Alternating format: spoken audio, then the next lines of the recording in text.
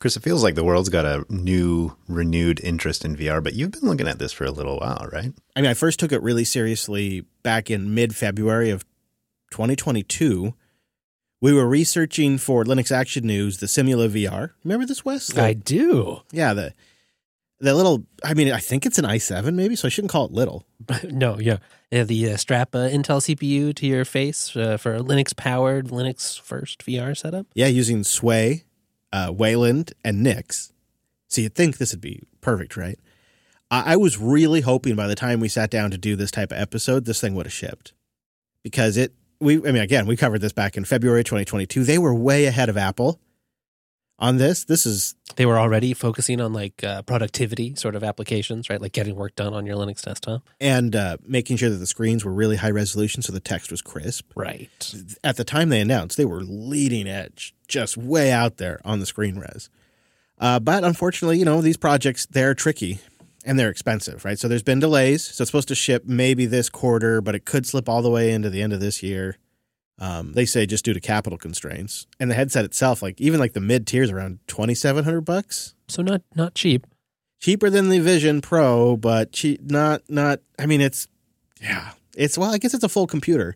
And you remember the other cool thing about this is that you could detach it from the faceplate, and you could, in theory, I don't know if they ever made this yet, but you could put it in a dock. Oh. And then use it as a docked computer, and the desktop environment's still supposed to work on a monitor. That's compelling. Right? I mean, you imagine where this gets to a point where it's really usable. Maybe it's $1,000. So the dream of convergence is happening, but it's in VR. Right. Totally. Yeah.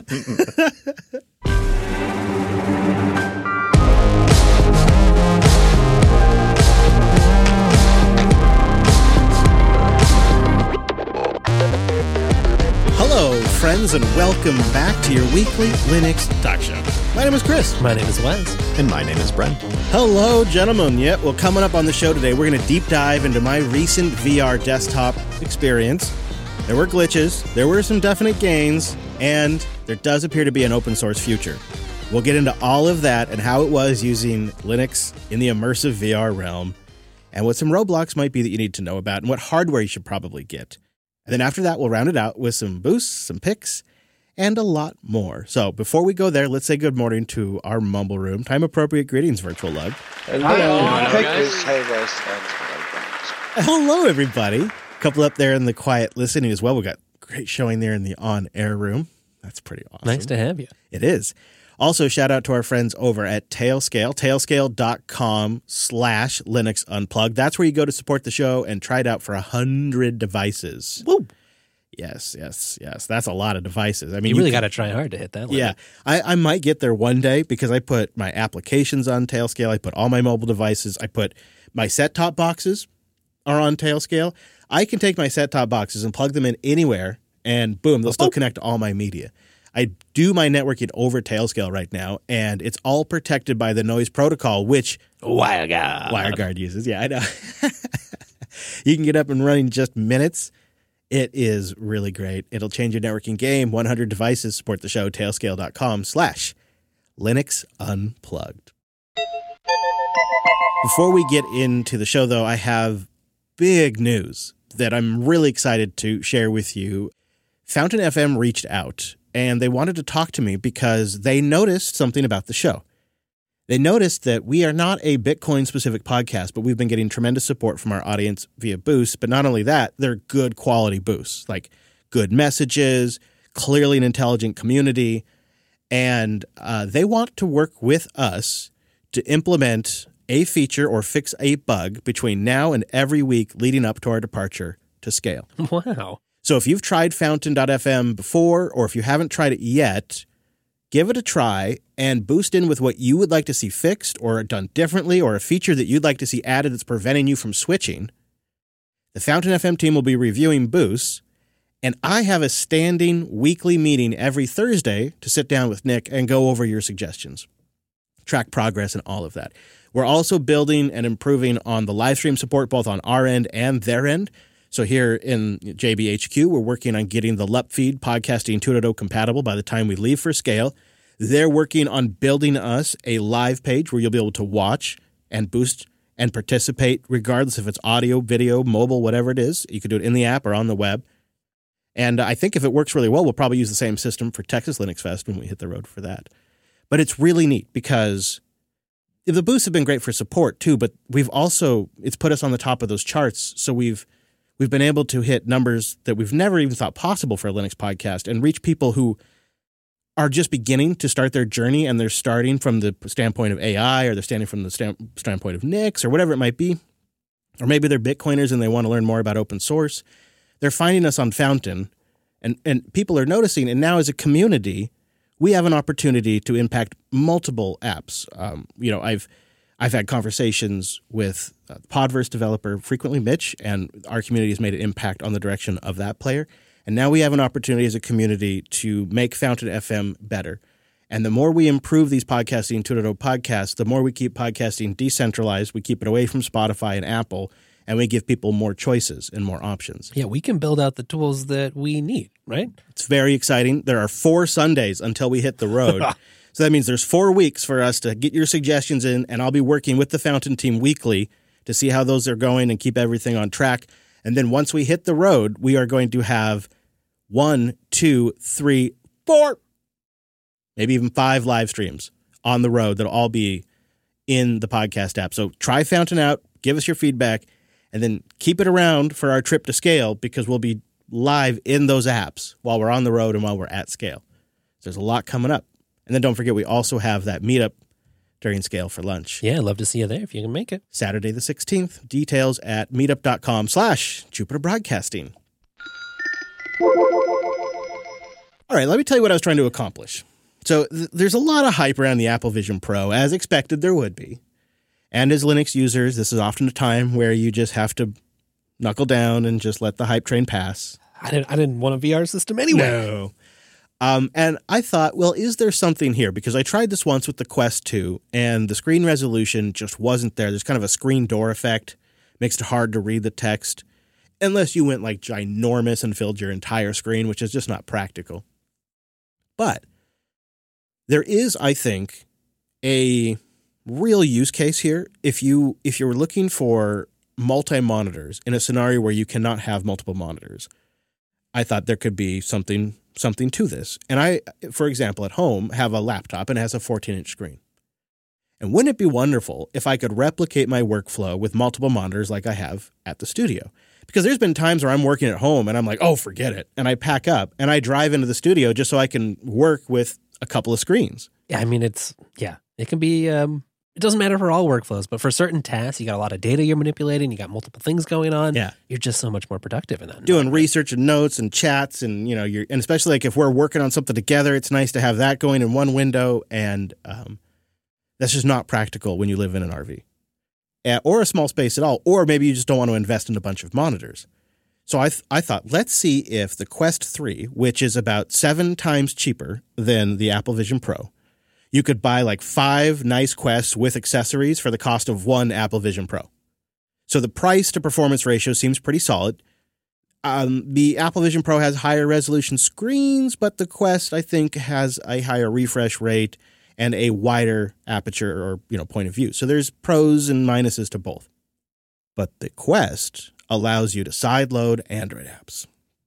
That's what really was a breakthrough moment for me when I realized if I could bring my Linux desktop into a VR and have multiple screens and run a couple of Android apps, like maybe Element and Telegram, a couple of other things, email app, things like that, maybe we have something here.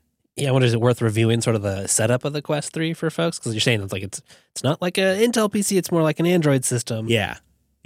It's essentially a very high-end Android phone with multiple screens on your face. And then a bunch of sensors and a bunch of pass-through cameras. And the Quest 3 does pass through pretty well. It's not as good as the Apple one, but it does pretty well. And it is their UI on top of Android.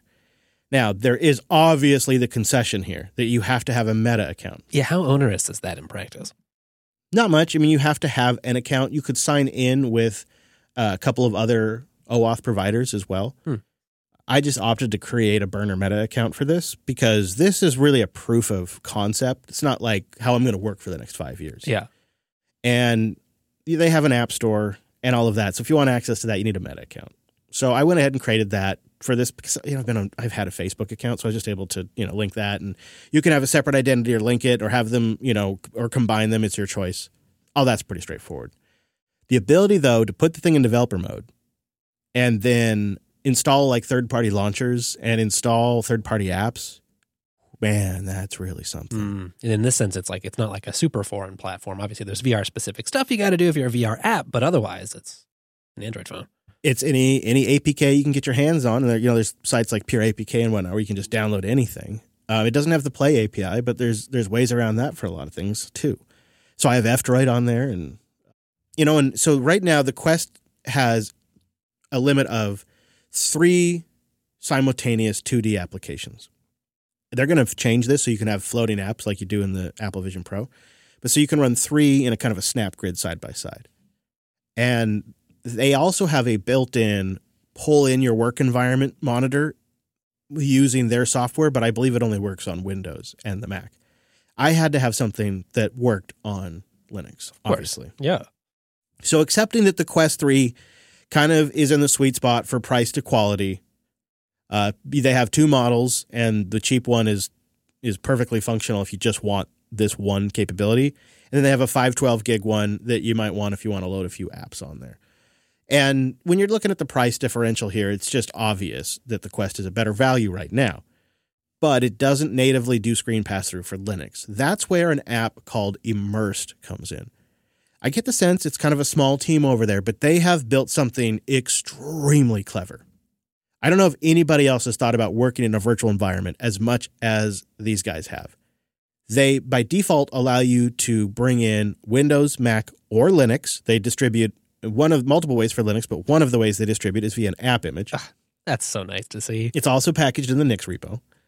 It's called Immersed VR in there. And it also will encourage you and suggest that you install Video for Linux Loopback and a couple of. It also will encourage NVIDIA GPUs, but it's not required. And what sounds like some real Linux users in their little community, huh? Yeah, I mean, the support is surprisingly good. And when you first set up, it will only bring in on Linux, and this is an important thing to understand, your main screen, your actual monitors. It'll only bring in your physical monitors on Linux. Now, you and I were looking around. There are some like X-Randor shenanigans you found that we could do to create virtual screens. Yeah, right. Yeah, it does seem like there are some options to do it all digitally, but you're going to have to futz around a little lower level than consumer products. That's not really what I wanted to do. That wasn't for me. So what I ended up picking up, and this will depend on your video card, but my video card has like 4 display ports. So I ended up picking up a couple of dummy DisplayPort adapters. And you pop those suckers in the back of your video card. And yes, you do have to deal with the virtual monitor stuff, but you pop those suckers in there and they will immediately come through into the immersed environment as full screens. And because the system thinks they're hardware, you get full acceleration. It was easy to watch video and all of that. It worked really, really well on Linux. And it was a very straightforward way. Didn't have to mess around with X-Randor, didn't have to screw around with any of that stuff.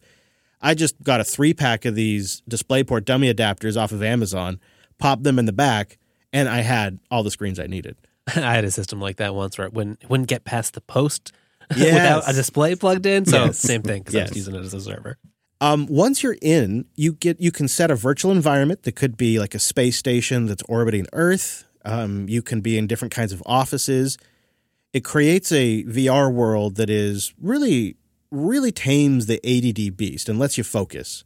And that was another thing I found very appealing. Or you can set a 360-degree photo of your own, which uses less resources than a virtual environment. So that you're kind of starting with a whitewash. So you blank out the room you're in, and then lay your stuff on top. Yeah, and you pull in your screens, and you pull in your webcam using VL4 loopback. Right. So you get a virtual webcam in the immersed environment so you can participate in video calls. It's a little cartoony avatar, but it works. I've participated in multiple meetings now in this environment. How fun. And you can move the VR webcam in your VR space, and it moves everything around and like you're really in that space on the other end of the camera. The other thing I think that Immersed has thought about that is critical in these kinds of environments is they have this technology called portals. And these are boxes that you draw that use the front-facing cameras on the headset to punch reality through in these spaces. So I draw a portal over my keyboard, and I draw a portal over my door. and I draw a portal over the mixer. And so I can see those things come through in this virtual reality. So I can always find my keyboard. I can always see if somebody's at the door.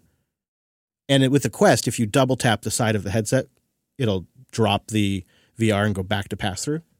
So it's a quick way to, like, somebody walks in, you just double tap, hey, what's up? And then when they're gone, you double tap, and boom, your virtual environment comes back. I really have found this to, in the sense of helping me focus, it has been tremendous. You combine it with noise-canceling earbuds, and you're really off to the races. Immersed will also route your audio to the headset. So if you want, you can just use the speakers on the headset for playback. Oh, nice. It's a really well-done application. I think they're a growing team over there, because I've noticed the support can be a little slow, but what they've built is so far beyond what even the technology today is capable of that they really could just keep doing what they're doing, and the people will just start finding the app more and more useful as the screen resolutions get better. So what's the performance like? Because you're having to send stuff over to your headset, right? And there's some agent running on your Linux system. Yeah, it is. I think this is one of the downsides is it is all running in user space. And depending on how you have it configured, like by default, it's running over the network. Right. So the headset's on Wi-Fi. So you need to have pretty fast 5 gigahertz Wi-Fi. Or you need to hook up over USB. If you hook up over USB, you don't get to use developer mode on the headset, which is how you install side-loaded APK. So there's a little bit of the give and take depending on how you want to do it. So now I got to buy 2. Yeah. So I think the biggest disadvantage is it will put a load on your PC, especially if you're not using video acceleration. But I didn't try it on any super high-end systems, and I didn't find it to be a big problem. And I never really had an issue with the Wi-Fi performance for most use cases, which was web browsing, maybe watching a YouTube video, or participating in like a Google Meet. Yeah, how'd the YouTube video playback go? Smooth, great. All of that, really good. I never actually had any performance issues with Wi-Fi mode. Wow. I never needed to hook up USB. I'm on the same floor as the 5 gigahertz router, though, so that probably helps. And then the PC I'm connected to is on Ethernet. So I think that helps, too, with performance. I noticed in your notes that you've shared with us here, something about a whiteboard? Yeah, I love this. So you can pull up on demand. So with the Quest, you have controllers. And with these controllers, when you rotate them, you get a series of virtual commands in your environment that you can call up. Like I can invite you into the virtual world so you could hang out in my office with me. Or one of them is you can summon a whiteboard. And then when you summon the whiteboard, your other hand turns into a marker. And then you can just really quickly. So it's this action where you turn your wrist, you tap, and then you got a marker and you just note it down really quick. Okay. And then what was like, could you write clearly? What was the at first UX? It was sort of jokey and I was trying to draw inappropriate things. And then as I practiced drawing those inappropriate things, I got better at it. There is really good, I don't know what Meta's using, but there is really good voice to text on this thing. The microphone isn't fantastic, but yet it manages to nail the transcription. So that you might be able to do that. I haven't tried that. But you got to remember, in this world, I'm bringing in 3 or 4 of my computer screen. So I almost always have notes up on my computer screen too. Yeah. So I'm wondering, what about like diagramming or, Oh, yeah, for sure. laying stuff out on a nice digital whiteboard? Oh, I love the idea too for some sort of like group meeting where we're planning something. I could really see that working, where we could have diagrams and we could bring stuff in from our screens. There's really unique things about it that give you kind of this, oh, this is so neat kind of sensation. But as time goes on, what I found the most useful about it was this ability to just immediately pop the VR headset on, screens come back, I resume work, I deal with something, either using one of the native Android apps or in the Immersed environment. Because Immersed is just an app that resumes immediately. And then when I take the headset off, it's all gone. Like whatever I was just dealing with, the whole my office, it's gone. And it's like for somebody who has a hard time with context shift sometimes, it is the definition of a context shift because you're shifting into this different reality. Pulling the strap off your face. Then you rip it off your face and you shift it again. It works. It really works for somebody for me that has a hard time with context shifts, where moving between work and home and dealing with something can really be a costly time transition for me.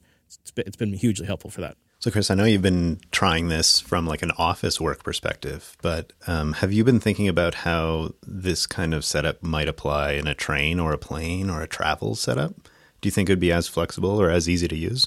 Yeah, I know some people have had trouble in moving environments with gyroscopes and stuff, but I think so. I definitely want to try it on a road trip. That always to me has been the obvious use case is somebody who has one small screen. Imagine we're one generation down, one more generation, and the headset screens are even better.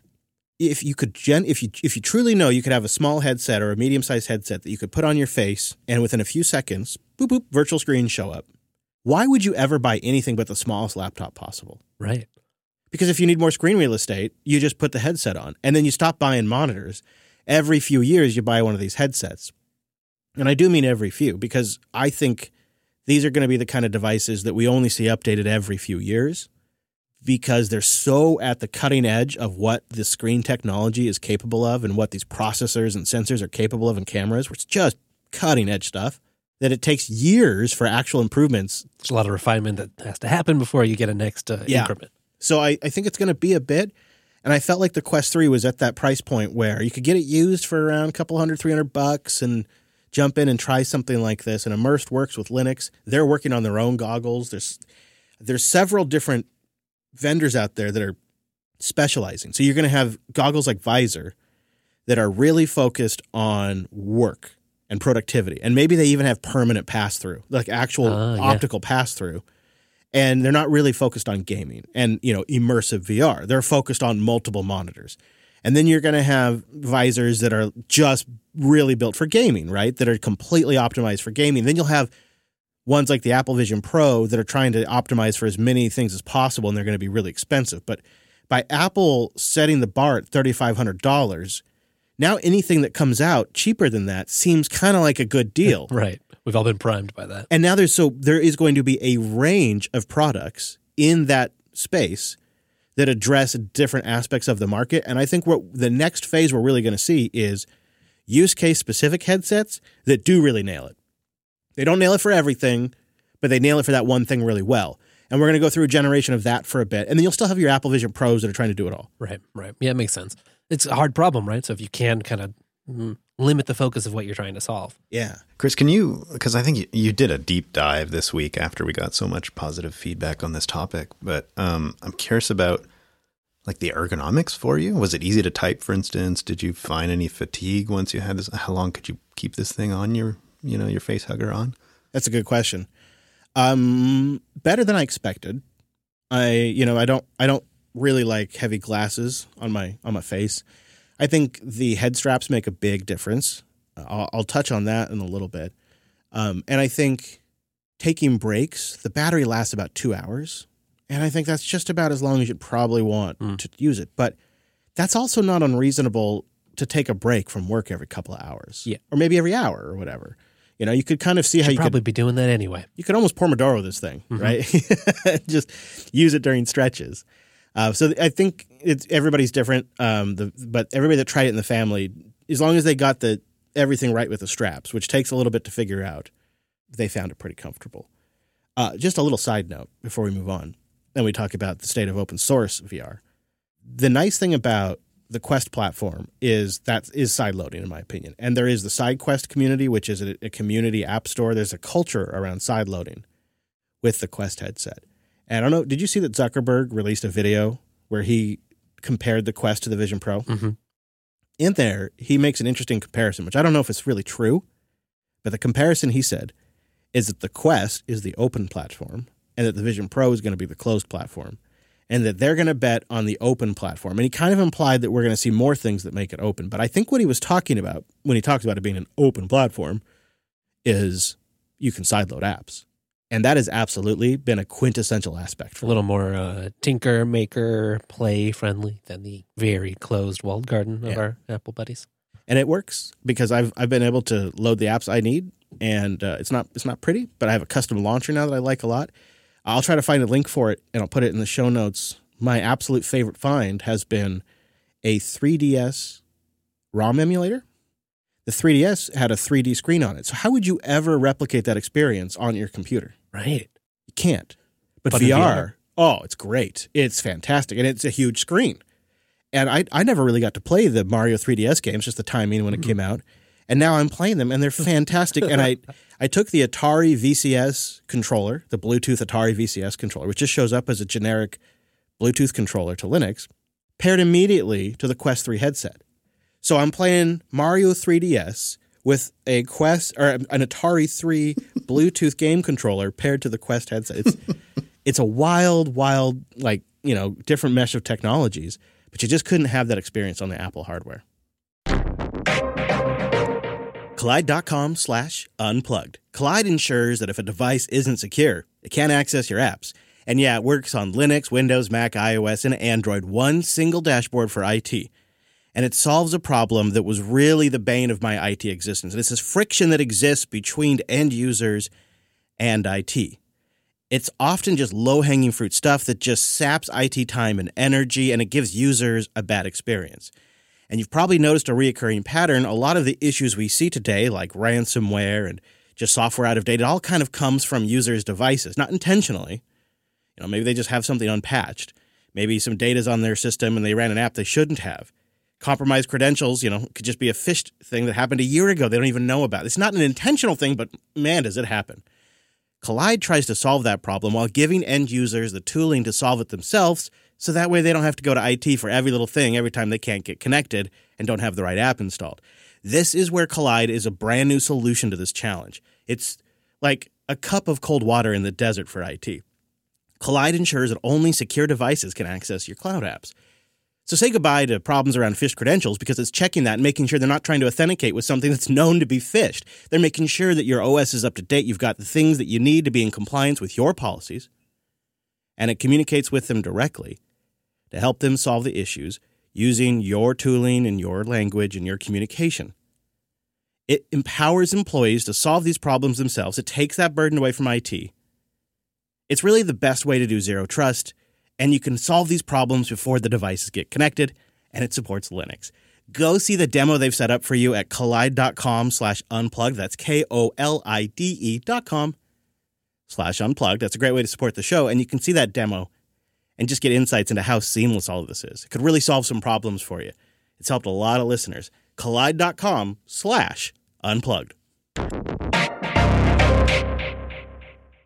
Well, besides your hands-on experience, we also got some great feedback around VR and open source software, which triggered a whole other round of research. There is way more going on than I think either one of us realized. Yeah. Here. And in some ways, a couple of areas, it might even be ahead of the commercial stuff. All of it, though, very much seems like, as we look over it, a very much roll your own, depending on what you want to get done. Like if you want to game, you go one route. If you want to do productivity, you have to kind of go a different route and use a different stack. One resource that was sent in to me that just seems like the best is a Linux VR Adventures wiki, which we'll have a link to in the notes. Extensive documentation for this area. And when you read it, you can really tell most of this stuff is using Steam VR. That makes sense. Steam VR is a little buggy on Linux. So the other mountain people are trying to climb is building something that replaces Steam VR. And there's a couple of those out there. We'll link to those in the show notes too, like Monando and Open Composite, I think might be them. And a couple of others that are trying to build something that takes care of all of the, the APIs and the tech and the rendering for you. Implements Kronos Open XR. Yeah. Yeah. But it's funny watching through this, just doing the research and chatting with folks in the Matrix chat room like SoFi. Shout out to SoFi.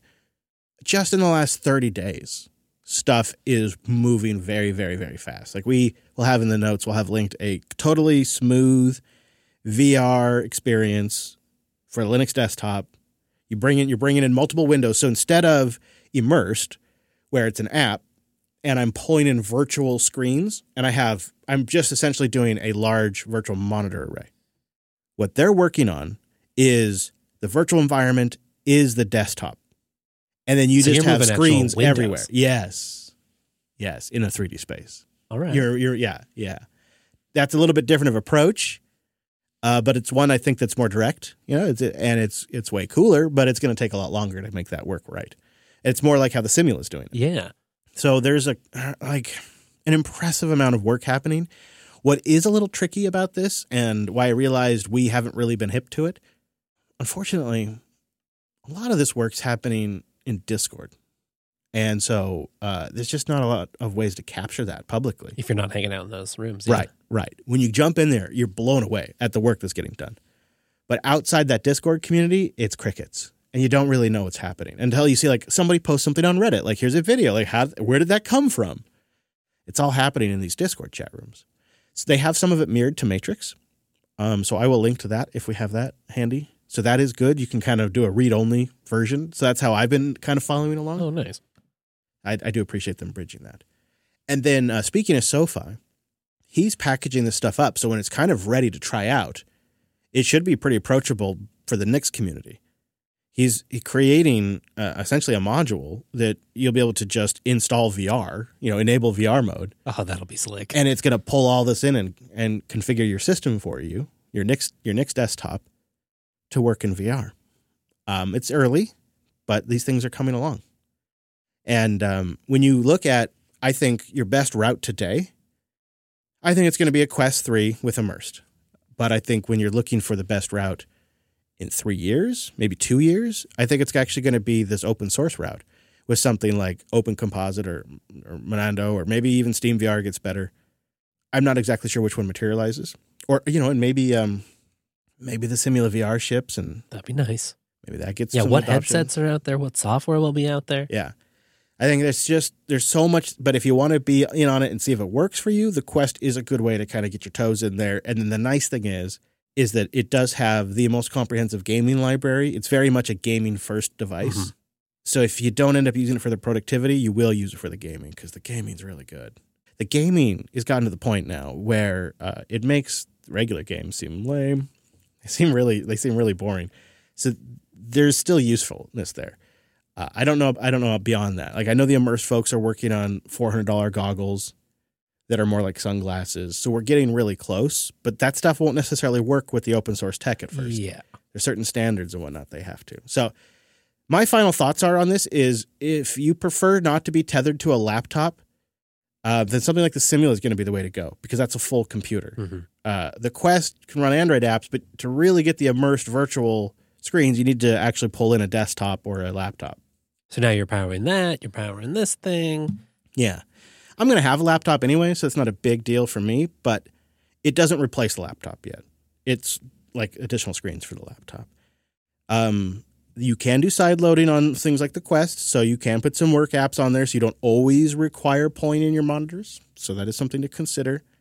You can probably use it for about as long as the battery's going to last right now. Just they get warm. The screens are not perfect still. I think we're not there for all day use. You're not going to put this thing on in the morning and then kind of forget you have it on during the day. Yeah. I think the next round of headsets probably will be there. We're getting, like with the Quest, you can do accessories like put in little fans and stuff that make it easier on you and reduce the weight on your face. Like, they're really close. They're really, really close. And the screens are very good. They're just not perfect yet. So I think we are one generational. The Quest 4 will, I think, undoubtedly be there. But it's close enough that if you just want something for a couple of hours to get multiple screens when you're working from home, or you want a clear delineation from home and work, it's there for that. And then the open source stuff, I think that's more like, give it 6 months and then you'll be able to just plug your Quest in, the Quest 3 into your PC with the open source stuff, and you'll be able to use the Quest. So you'll still get to use it with the open source stuff when it's ready. So to me, it seems like the most solid bet, even though you got to deal with that Meta account. Yeah, that might just push it over. I'd love to know if people know of other options, other hardware that might just connect to Linux and work with the open source stack. It's something that's reasonable, because this is the thing I like the least. And like, when I think about getting one for family, like, I don't want to set up one for Hadia. I don't want to give her make her have to have a Meta account connected. Like, I don't want to do any of that. So for me, that's one of the weaker points of it. But if we could have something that didn't require an account, that wasn't tied to an online service, but worked as a display with an app over the network or connected directly, I would definitely endorse that. Seems like a really solid product. All in all, I'm keeping it. I'm going to keep doing it. So it's not just something I'm going to just do for the review. I don't think I'll use it much at the studio, but I think I will be using it quite a bit at home. That makes sense. I mean, that's where you're the most space constrained. Yeah. Yeah. I don't know. Did you use it much around your wife? Yeah, a bit. What was the sort of... That's a good question. How weird was it? I know sometimes you're using it to try to not be distracted, but I imagine sometimes you'd be sort of in a mixed state where you're trying to get work done but still chatting. Or Yeah, so I think that's a really good question because obviously you feel a little awkward and a little silly. Right. But I told her ahead of time what I was doing to here's what I'm thinking and went on and on about it probably longer than she wanted me to. So that way she was fully up to speed. And then because I could do the portals, so the first night I used it, I'm sitting within like talking distance to her and I created a portal so I could see her the whole time. Yeah. She didn't seem to mind that I had the face computer on, but when she gets home and I have it on, I generally take it off to say hi to her, and I just that feel makes like sense. Yeah, I feel like it's weird, even though I can see her with the pass through. Probably help if more headsets adopt a better version of what the Vision Pro's doing with the eye pass through kind of thing. Yeah, some sort of signal that says yes, I can see you. I'm paying attention. I thought it might help if you like glue some googly eyes on the front of it. That would be hilarious and something I would like to do actually. The other thing that's an interesting experience and very frustrating is sharing a VR headset because it's a very new experience and nobody knows how to manage it if they've never been in VR before. And, using the controllers and commanding the UI, it's all new. And so you can't see it and they've never done it. So walking them through things can be the epitome of frustrating. They do have the ability to cast to like a Chromecast device and stuff like that. Like mirror the output. Mm-hmm. But you're getting a cropped version of what they see. Like what you get, what I see is what you see in the screencast that I send you guys. It is not the full thing, and there's parts of the UI that don't always fit in the screencast. Of course. And so that is really frustrating because everybody's very excited to try it, and they all want to try Dad's headset, and I have to go through all of this every time with them. I would imagine just from an ergonomics point of view too, like you have all the straps and everything adjusted for your particular noggin, and then someone else goes and puts it on and they adjust everything, and you go to, you just want to sit down and get some work done. Yeah. Yeah. So, and then the other thing is like every now and then, like you trigger something and it's making a lot of noise and there's a lot of activity and you're in that environment, and then somebody's talking to you and like somebody's at the door and there's a lot going on. It can be very stimulating. And it's like, yep, just taking this thing off for a minute. Just whoop, I'm out. Let's just figure out what's going on in the real world for a minute. I've had those moments a couple of times where I was hoping it would completely isolate me from all of those. Instead, you're getting a little stressed because you like are isolated. Yeah, it's more input, and I can't quite see what's going on. I suspect that that's just learning to use it when there's not a lot of family running around versus, Right. When do you use it? When do you not? Yeah. Am I on a road trip for a month to Texas and back, and it's just me and Hadia in the RV, and I just want to bring my screens with me? Yeah, I might work for that. If the kids are over with their friends and the dog's barking and all that kind of stuff, maybe I'll just use the laptop screen. Yeah, that's probably where I draw the line. Warp.dev/Linux-terminal. Warp, that's a modern Rust-based terminal with AI built in. And little birdies tell us it's coming to Linux soon, and you'll be the first to know when you go to warp.dev/Linux-terminal. You'll sign up for the launch party there, and there's also going to be some sweet Warp swag when this thing goes down. Now, if you're not familiar, I've been following this for a while, but if you haven't been, it's a modern command line terminal that has AI prompts built in. AI prompts that might help you remember what a specific command is for that thing you're trying to do on that one thing that you only use about twice a year. Yeah, it's great for that. And we love it's built in Rust. It's super fast, very performant. You're not waiting for an entire Chrome browser to load before this thing starts up. It is snappy. And they built in a modern text editor that does syntax highlighting. You can run the commands directly in there. You can grab blocks of config and code at a time.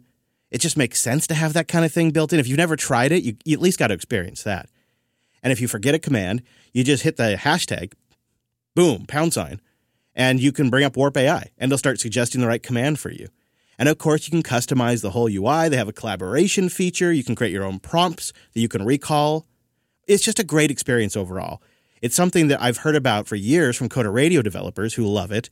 And I know a lot of engineers use it on the Mac. And now it's coming to Linux. So go to warp.dev/Linux-terminal to sign up, and you'll find out when it comes out. And then they're going to have that launch party too. I'm so excited about this. Check it out. It's finally something that's built in Rust natively on Linux. It's so fantastic to see it. Warp.dev/Linux-terminal. The Warp terminal might just be coming to Linux, and you'll be the first to find out because, it is, at warp.dev/linux-terminal. Now, it sounds like this Linux Fest is going to be a great one. So the Linux Fest Northwest schedule is live. Encourage you to check that out and maybe even register if you'd like. Now, we did get a bunch of feedback this week on a variety of topics. Want to say thank you for that. linuxunplugged.com/contact if you want to send us a note. And Brandon did. He says, following the touch on IPFS podcasting a few episodes ago, I decided to dive down the rabbit hole.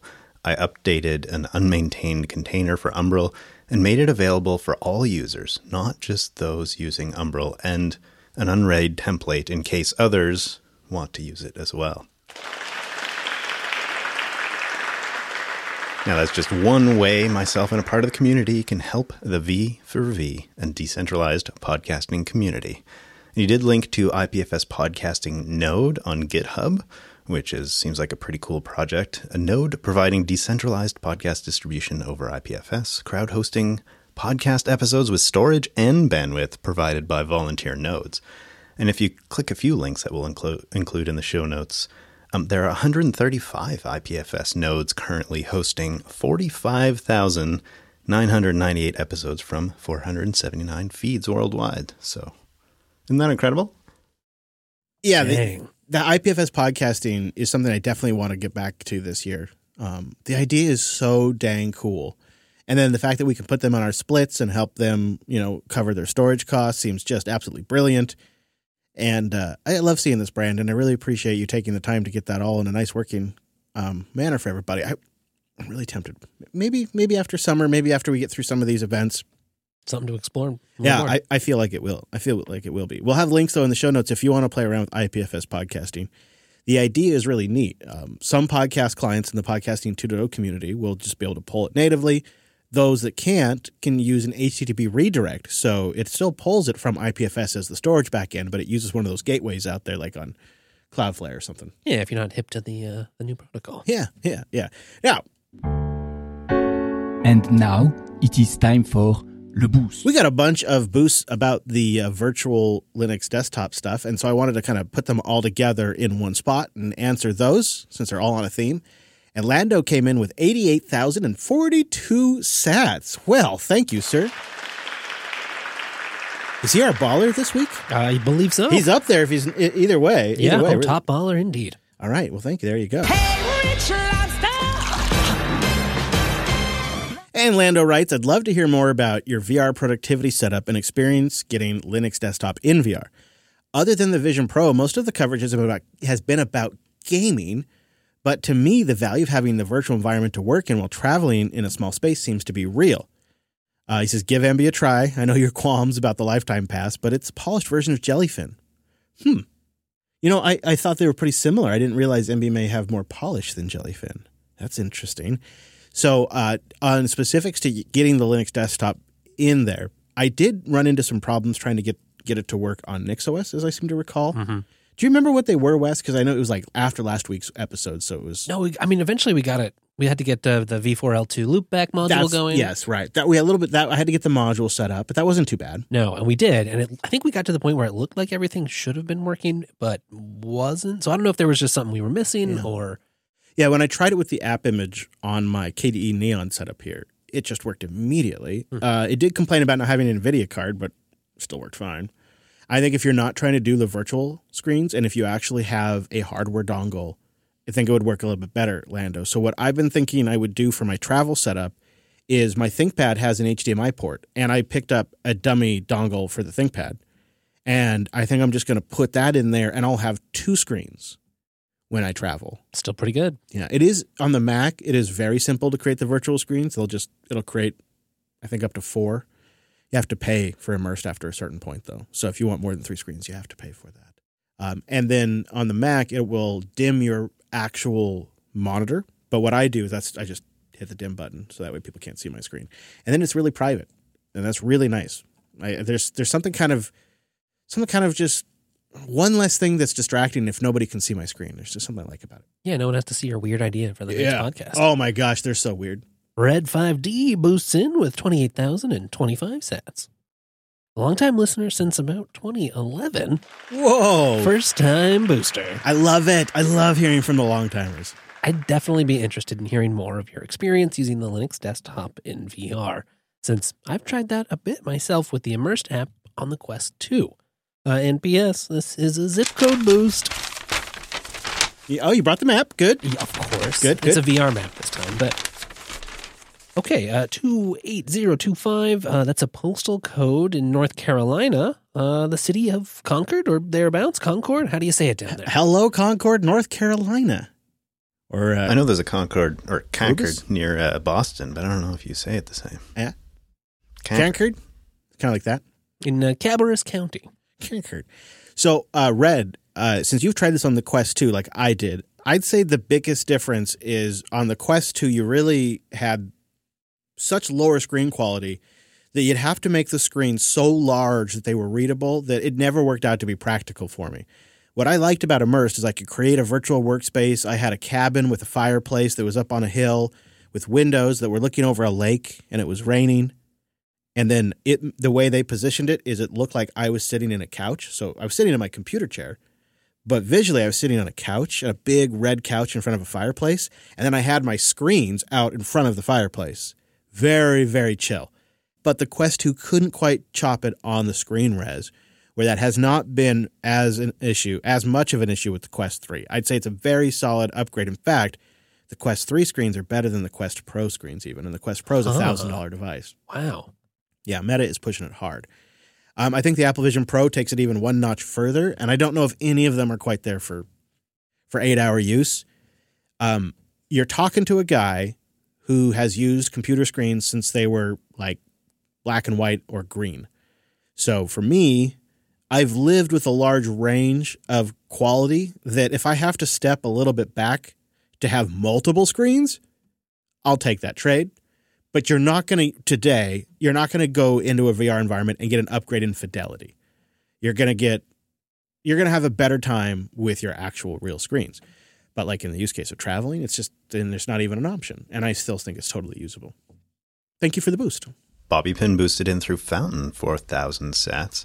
I'd love to see how to use the Quest with Linux as well. I've been looking at it since you mentioned it in Coder a while ago, but I'm hesitant about the reliance on Meta and seemingly Windows. I'd love to see a FOSS alternative, but for now, the Quest may be the next best bet. Yeah, I think that's it, Bobby, is the Quest, unfortunately, is the best bet for what you can do today. And I think it's likely going to be one of the best bets for what open source can do in the near future. Like the Index seems to be well supported. There's a couple of VR devices that, because they just have a large user base, seem to be well supported. And I think the Quest is sort of the top of that list. Do you think we're going to see some of these like face hugger type devices from the likes of Pine and those manufacturers who are relying on community support to make it all work? I mean, that's probably a few years down the road, but do you think that'll be a thing? Pine VR. I do. Yeah, I do think so. I had the realization when I tried the Quest 2, and it became obvious to me that this is an Android device on my face that is like, of course, Apple was going to create one. Mm-hmm. Anybody that, is making a mobile device today that, has relationships with ARM and knows how to do power management and screen resolutions and stuff like that is really kind of a candidate for making a face hugger. I could definitely see them getting into it. And, again, I bet they would focus on a particular use case, and it would probably be really good at that use case, but maybe not great at, say, gaming or something. I'd love to try it, though. Faraday Fedora came in with a row of ducks with a VR question. He says, I know it's a niche subject, but so is desktop Linux. So let's hear about it. He also was talking about restoring Windows. He says, I've done this on my desktop because of anti-cheat and flight sims. Yeah, the anti-cheat stuff is killing the gaming on Linux for a couple of games. It's really a bummer. But he says that's pretty much only for some games. What I hope to do one day is make a headless Windows machine and then connect from a smaller Linux desktop. Hey, there you go. So I was playing with Steam Link. Right, yeah. In the Quest. That works. So I did Steam Link from my Steam Deck, to the Quest using the Atari VCS Xbox compatible controller.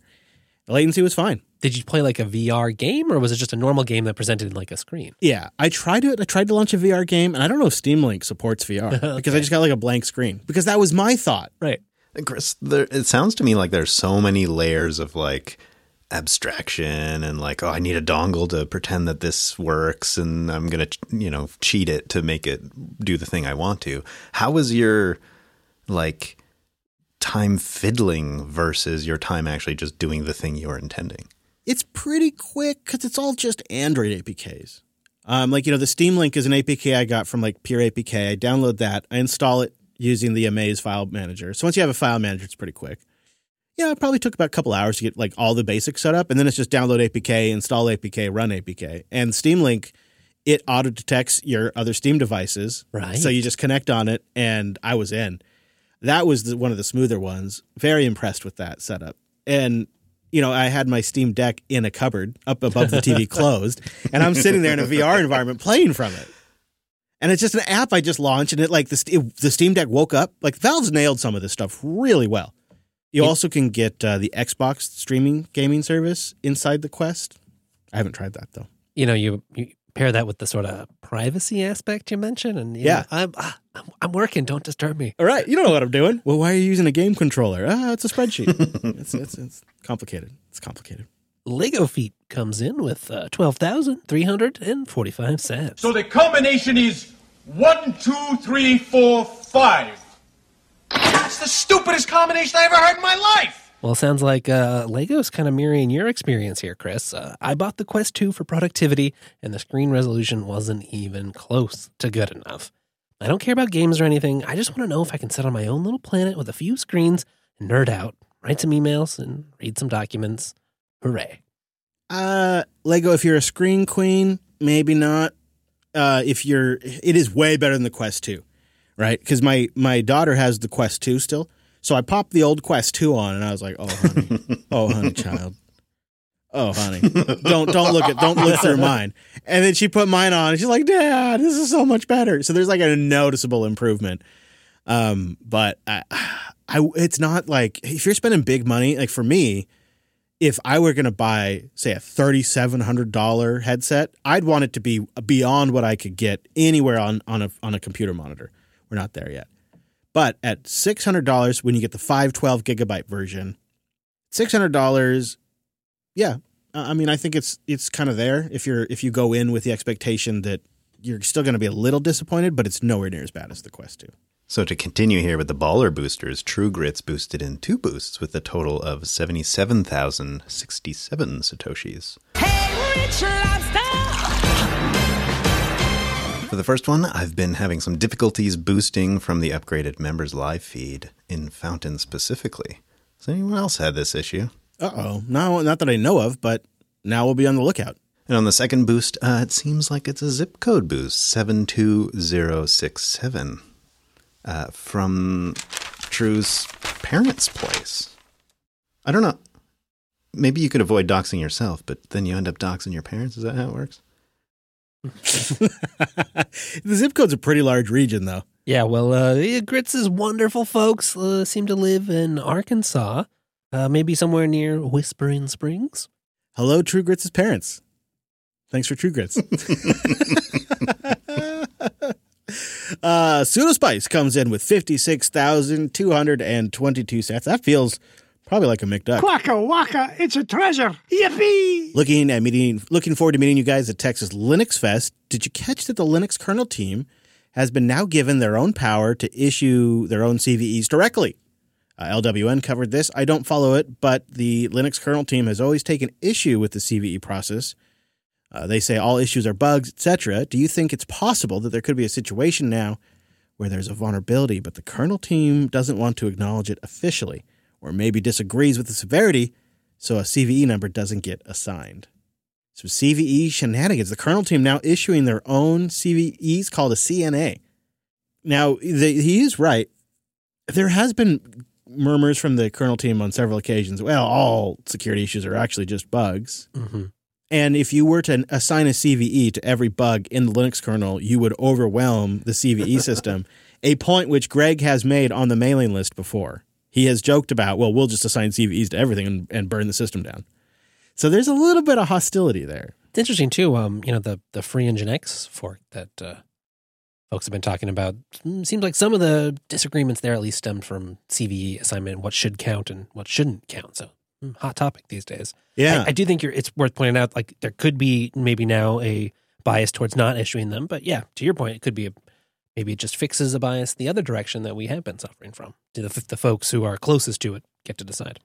You know who I'd like to hear feedback from is anybody out there that's an open source maintainer that this would somehow impact them. Like, are you following CVEs released for the Linux kernel to update downstream packages?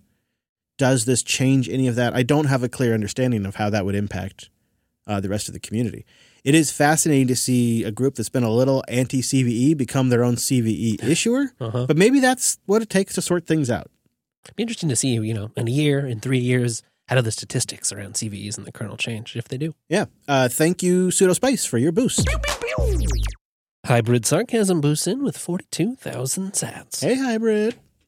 Forgot to report on my Nextcloud solution, the Linux Server I/O container, because of the cron add-on, coupled with MariaDB and Redis containers. I used Traffic to provide TLS. I also deployed Real Orange's DB Backup as a container for a nightly DB backup. Nice. What is that again? Real Orange's DB Backup. The Real Orange one. Okay, yeah. Okay, great.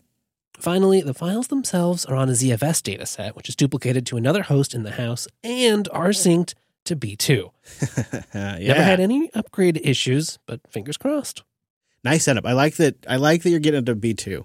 Yeah, lots of fun tech in there. I feel like we should be talking about backups a little bit more on this show, but I haven't really locked into what that is. I'm always looking to hear your backup solutions. So if you're looking for an excuse to boost in, tell us how you're doing backups. We want to know. I think March sometime is World Backup Day too. We should probably, look at the calendar. Huh. Sir Alex Gates boosted in with 10,000 Satoshis.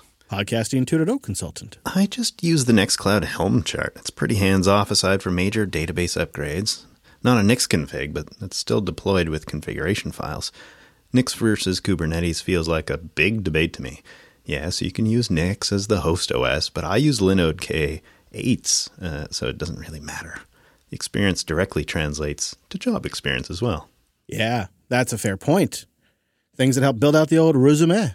You can also have NixOS in the container if you want. So like if there's something that the project doesn't provide a great container or you don't like it, you can always have a project or make your own container that runs NixOS with the NixOS service, which packages it nicely. Mm-hmm.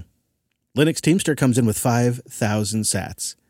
At the end of the members feed, you mentioned trying to decide whether to start afresh or migrate to a new Nextcloud instance. Yeah, our new one that we built last episode. Teamster says, well, a nice middle ground is the user account export app. I've successfully used it to export my user data, including calendars and files and everything to a new instance. You just need to install the app on the new Nextcloud's app from the new Nextcloud's App Store. That does sound like a nice middle ground. Yeah, that is. So he says that it's called the account export app. And that really does seem like just the perfect solution for me. I don't need to migrate everything, but accounts and user data, that sounds ideal. Thank you, Teamster. Appreciate that. Gene Bean comes in with a row of ducks. I'd like to see you Nixify the OwnTracks recorder and the OwnTracks front end, along with the HTTP interface to OwnTracks instead of MQTT. A little challenge from the Bean. Oh, Bean's got this is a good one because we're going to be on the road. We're going to be on the road. Yeah, that's true. This would be great for the Texas one, where I'm going to be on the road for a while. Gene Bean, I like this. We're going to put that on the list. Where's my list? I think it's on your thigh, right? Oh, I should. It Just pull up your VR whiteboard. Yeah. Vroom. All right, Gene Bean. OwnTracks, by the way, if you don't know what OwnTracks is, it's like your own self-hosted Find My or Location or Life360. Yeah, you run the server, and then you get some sort of client that pings with your location every so often. And then it has got a handy-dandy interface to show you. Thank you, Gene Bean. Now, Tom's dad was kind enough to boost in 10,000 sats. Coming in hot with the boost. Here's an interesting project, Compose to Nix, which will convert a Docker composed file to a Nix config using OCI containers and systemd services. I'm playing with makefiles that convert Docker Compose YAML files to Nix configs. Not sure how I feel about all the systemd services that it creates, but it does work. He has a link here to Compose to Nix on GitHub. What do you think? We have been sniffing around this a little bit. Yeah, it's on my list to play with. I have yet to have the opportunity to take advantage of something like this, but the idea being, right, you take your Docker Compose file, you throw it through this son of a gun, and what you get is essentially the Nix config you'd need to do the same thing running on your Nix box. Seems like a nice sort of hybrid, too, of the way a lot of folks run Podman setups, where you have systemd services that start your Podman containers, and then you just slap on a layer of Nix to make that even more declarative. Could be really nice. Also could be yet another way to kind of figure out how to do things. You're like, well, I know how to do it in Docker Compose. Right. You can still have it on your Nix system, but you don't have to go sort of quote-unquote full Nix. Yeah. Abby, 1984, comes in with 4,000 sats. Happy, joy, Fountain is finally allowing me to boost again. Hey, I agree. I have no idea what was wrong. Well, they'll be looking into it. The TLDR, though, is here's what I tried to send before. I said, thanks for linking to my post. I saw a nice little spike in traffic. I've also set up the podcast section of Audio Bookshelf and put 2 podcasts in there. Oh, so he's stacking podcasts he's not listening to now, but archive him in there for later. That's nice. Yeah, that's a great idea. Then you don't have to fill up the space on your phone. It says the settings default to not downloading, so they're just basically in the quote-unquote cloud, his own cloud, until they're ready to listen to. I thought I'd just share an alternative use case. Nice. That is, you could download a whole series, throw it on your Audio Bookshelf. It's just waiting there for you when you're ready for it. That's such a great idea. That could be great for a road trip. Exception comes in with another row of ducks. Hey, look at him go.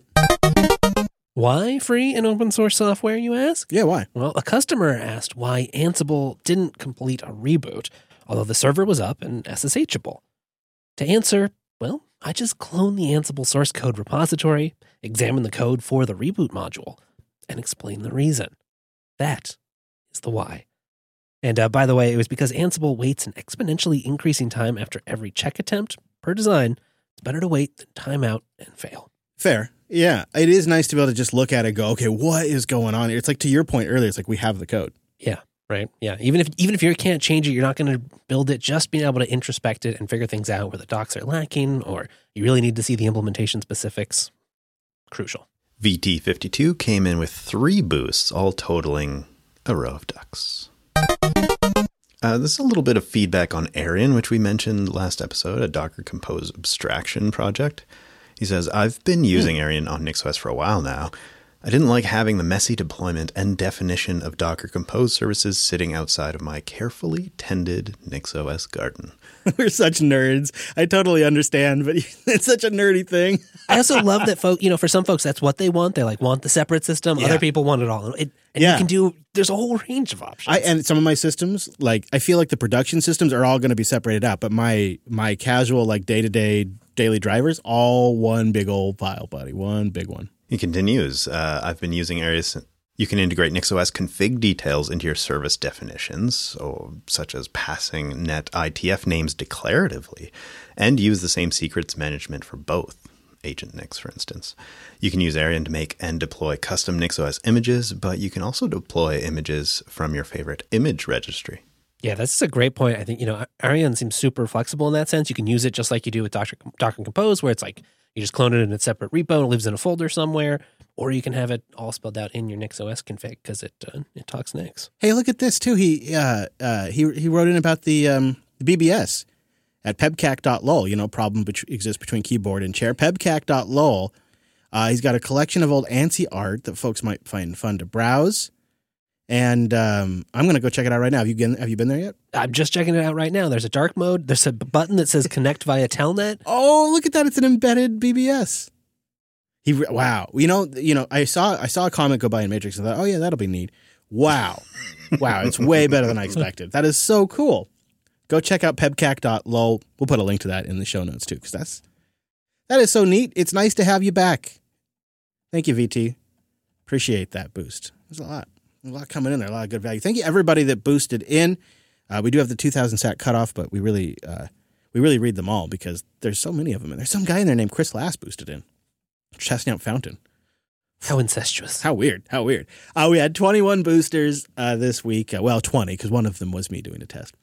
And so we stacked 362,375 sats. It's over 9,000! Appreciate everybody who finds value in this podcast. That is a two-way conversation there. So if you have any questions about what we covered or you want more details about a specific thing, you can boost in. Or if you have experience you'd like to share with the rest of the community, One of the great things is that message does get in front of the community. And remember, the Fountain FM devs and I will be reading your feedback about Fountain FM and incorporating that each week into our calls to see if we can't knock out as many of those as possible before we head out to scale.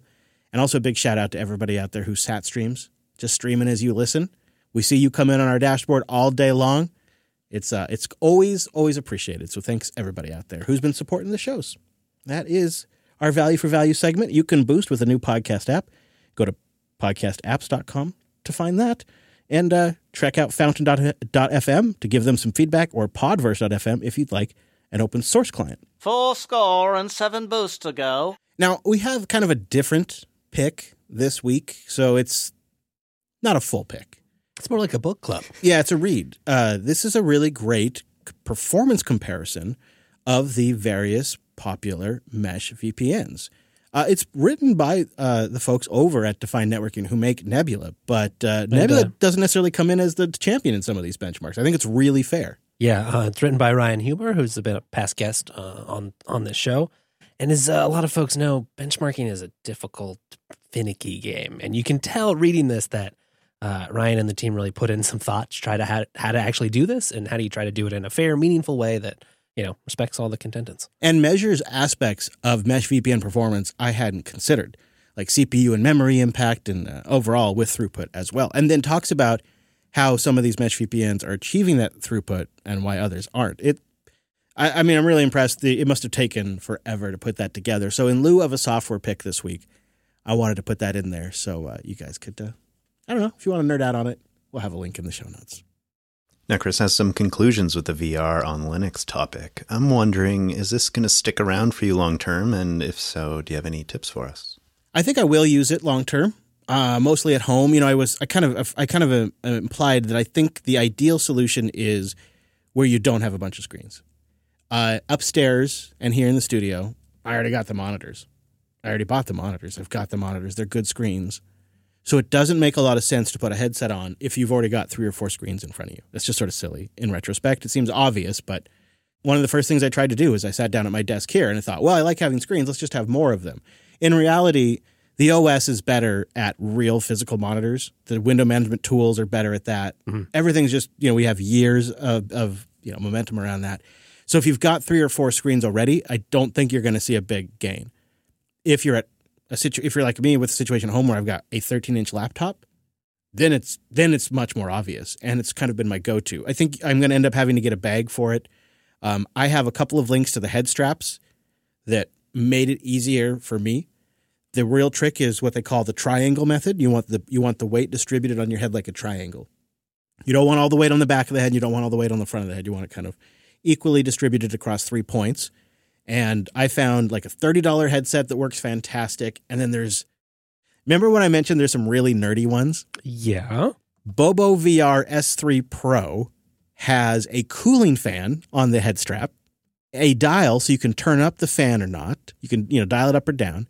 But then my favorite ridiculous part is it has a removable battery pack that's magnetically attached. So you can just, with the headset, blindly reach behind you and just sort of drop the battery on the back of the headset, and it'll magnetically snap into place and gives you 10,000 milliamps extra battery. And then you can buy a dock, which has more batteries, and then you can just always be hot charging a battery, and then you can just swap them because the Quest has a built-in battery too. So you can just hot swap these removable batteries and just keep going all day long. I don't think the screens are there yet, but when the screens are there, this kind of stuff is going to be killer. And this is an example where this is this is the high end. This is the highest of the high end head straps. It's $90. Okay. Right? The one I'm using right now is a $30 head strap. It's perfectly serviceable. These are going to be $200, $300 for the Apple Vision Pro. These are going to be $300, $400 headset accessories for the Apple Vision Pro. And so we're already seeing the difference even in the accessories. It's very much kind of like an extreme example of the iOS ecosystem and the Android ecosystem. And Bobo VR seems to be making the highest of the high-end head straps where you get the little fan and you get the slap on the battery packs. But the one I'll link to as well, the one I'm actually using, I've had now since the 12th, and it's called the Desk comfort head strap, Destek, D-E-S-T-E-K, comfort head strap, and $35 on Amazon, but they have a 40% promo code going right now. Hey. So it's really good. I think these guys are trying to sell before the Bobo VR ships because it's pre-sale right now. So for under $1,000, you can really have a pretty nice setup. Yes, that is very with these head straps, it really takes away any of the strain. It's very comfortable once you get them dialed in. And the thing is that they add, which is brilliant, is they add this little flip-up capability, like a 90-degree flip-up. So when people walk in, you can just flip them up like the whole thing off, like you would like a pair of welding goggles or something. You could just, that's great. So if you don't have multiple screens already and you're willing to play around with accessories to dial it in just right, you can kind of be on the like bleeding edge.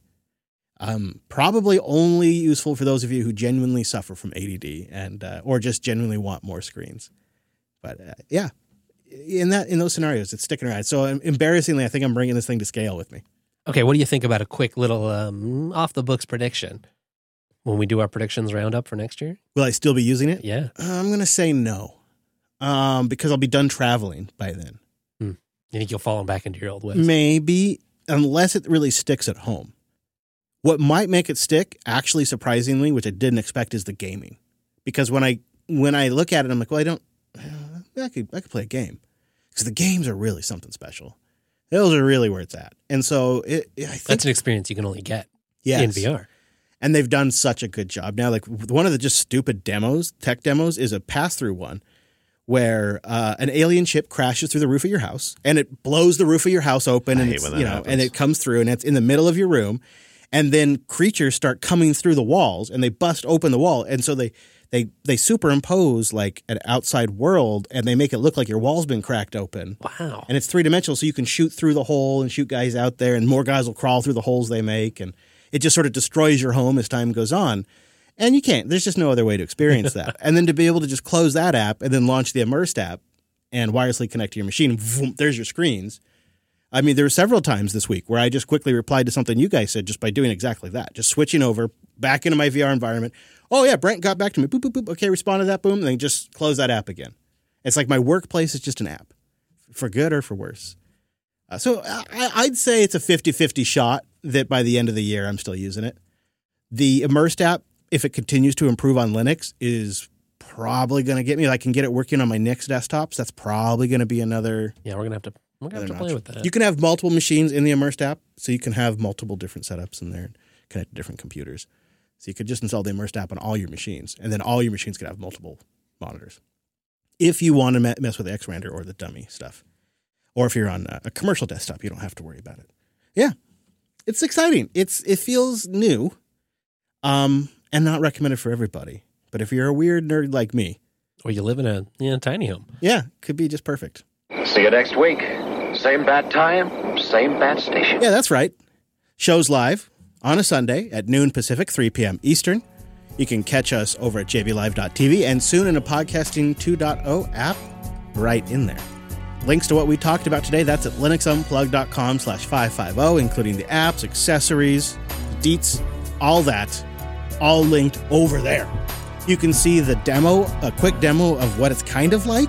It's the motion isn't quite right and the scale isn't quite right, but I posted over at Jupiter.tube a video walkthrough of my plasma desktops being pulled into VR. If you'd like to see a visual of it, we'll have it over there at Jupiter.tube. Thanks so much for joining us, and we'll see you right back here next Tuesday, as in Sunday!